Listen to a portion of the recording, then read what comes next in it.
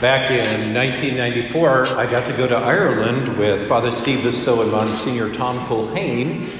We stayed in a little town called Feakle. It actually had a big sign that says, "Slow through Feakle." Needless to say, that was kind of the running joke all week. And well, one day, Father Steve and I decided we wanted to go see the town of Limerick. We didn't have a map, and we kind of knew the general vicinity, so we just set out. And before long, we were totally lost. In fact, we found ourselves, we were on this pasture road. There were two ruts in the road with grass growing in the middle. We came up on this Irish farmer and we said, "We're lost. Can you point us in the direction of Limerick?" And he says, "Oh, you're not lost at all. Take a left and a right." And well, we set out trying to follow his directions. About 30 minutes later, finally we're coming upon this little town, and we said, "We finally made it to Limerick." And then we saw the sign, "Slow through Feakle." We were gone for 45 minutes, and we actually made a complete circle. Well, we learned an important lesson that day. If you're going to find your destiny, you have to have a map, or in today's terminology, you need your GPS. Well, Jesus is giving us the roadmap. What's our destiny? Heaven, to become a saint, to have eternal happiness. God has written a desire for heaven in all of our hearts. The universal desire of every human person is happiness.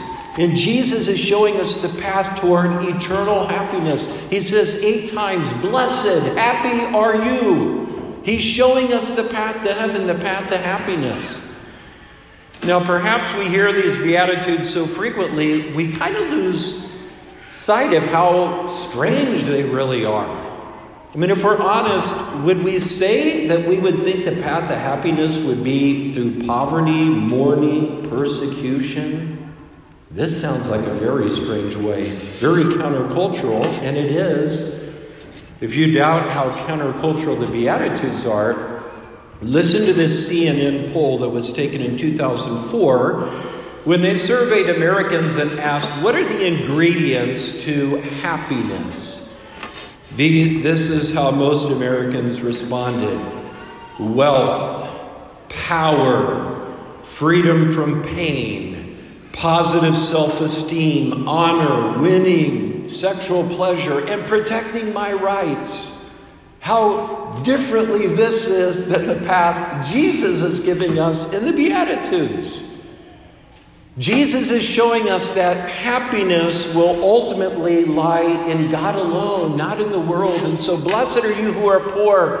Blessed are you if you're not seeking your happiness in the material things of the world.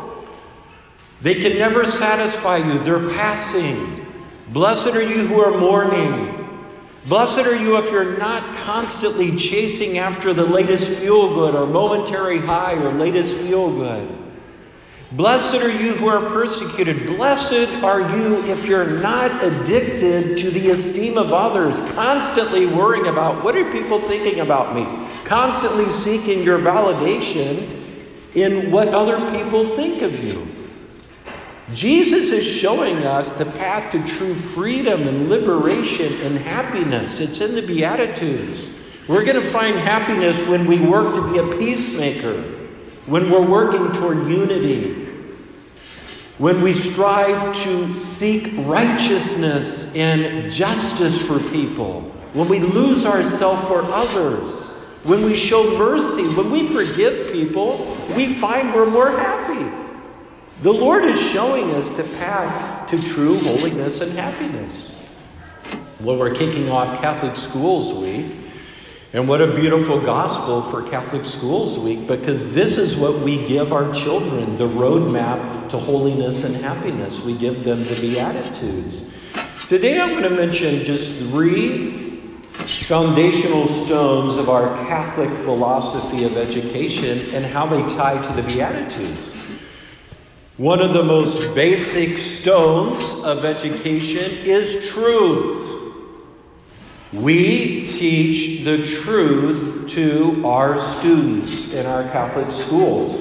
Now, we make a radical claim as Catholics that we can know the truth and that we have the fullness of the truth. This is actually very countercultural because a lot of people, modern man or woman, is almost offended when you say, I know the truth. I can know the truth. The truth is a person. It's Jesus Christ who said, I am the way and the truth and the life. The truth is rooted in God. And so in a Catholic school, our teachers are not here to espouse their own opinion. They're here to teach the truth that comes from God. That's why Jesus told his disciples, call no person teacher. You have one teacher, God. Because all truth is rooted in God. This is very countercultural because relativism is rampant today. And that's the notion that, well, there's really no objective truth. Each person is the norm of their own truth. So you have your truth, I have my truth. This goes all the way back to the Garden of Eden. Adam and Eve grasping for the forbidden fruit. Why? Because they wanted to be God. I want to decide for myself what's right and wrong, what's good and evil. So first, truth. We teach the truth. We have the truth. And the Beatitudes are such an affront to relativism because here is a concrete roadmap to happiness. There is a right path. It is the Beatitudes. Do you ever think about this? We don't choose what makes us happy. We don't choose what makes us happy. A life of sin can never make us happy. The only thing that will make us happy is when we live in accord with the way God made us. And the Lord is showing us in the Beatitudes. This is your concrete, objective path to happiness. There's a truth here. Secondly, Catholic schools are built on a foundation stone of humility. Etched on the front of our school is enter to learn, go forth to serve. What's the precondition to receiving an education? Humility. If I think I know everything, then how will I ever learn? So I come to learn the truth. I don't have it all. I need to learn. There's the story of a spiritual master who was teaching one of his spiritual sons, and the spiritual son started going on and on about all they knew about the spiritual life. And so as he's talking, the spiritual master begins pouring tea in a cup, and soon it starts to overflow. And the son says, "What are you doing?" And the spiritual master stopped and he says, "Until you empty yourself, I can't teach you anything." Jacques Philippe wrote a book on the Beatitudes, and he said the most important Beatitude is the first one. In fact, all the other Beatitudes are built on blessed are the poor in spirit. What does poverty of spirit mean? It means humility. Poverty of spirit is the recognition of my own littleness, my own poverty, my nothingness apart from God. Lord, I can't do anything apart from you. I'm totally dependent on you. In you I live and move and have my being. And so it all begins with humility, self-emptying. Isn't Jesus showing us that on the cross? The path to happiness is self-emptying. Go forth and serve now. Come receptive, humble to learn, and go forth to empty yourself for others. This is the path to happiness. Finally, third, our Catholic schools are founded on the dignity of the human person. You know, in our secular world, here's kind of a secular vision of education. We're teaching our children stuff so that they can go do stuff so that they can achieve and acquire stuff.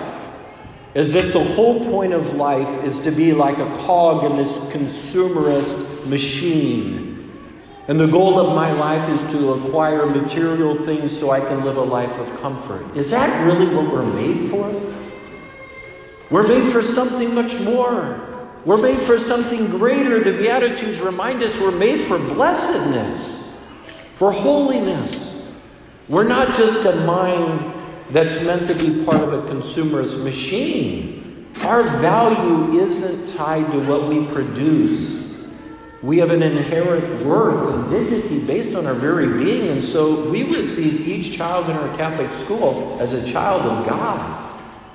Somebody holy and sacred, and we want to form not just their mind, but their whole person. We form behavior, virtue, moral conduct. We want our children to become the person God has created him or her to be. The Beatitudes. This is the roadmap. Jesus is giving us the path to happiness and holiness.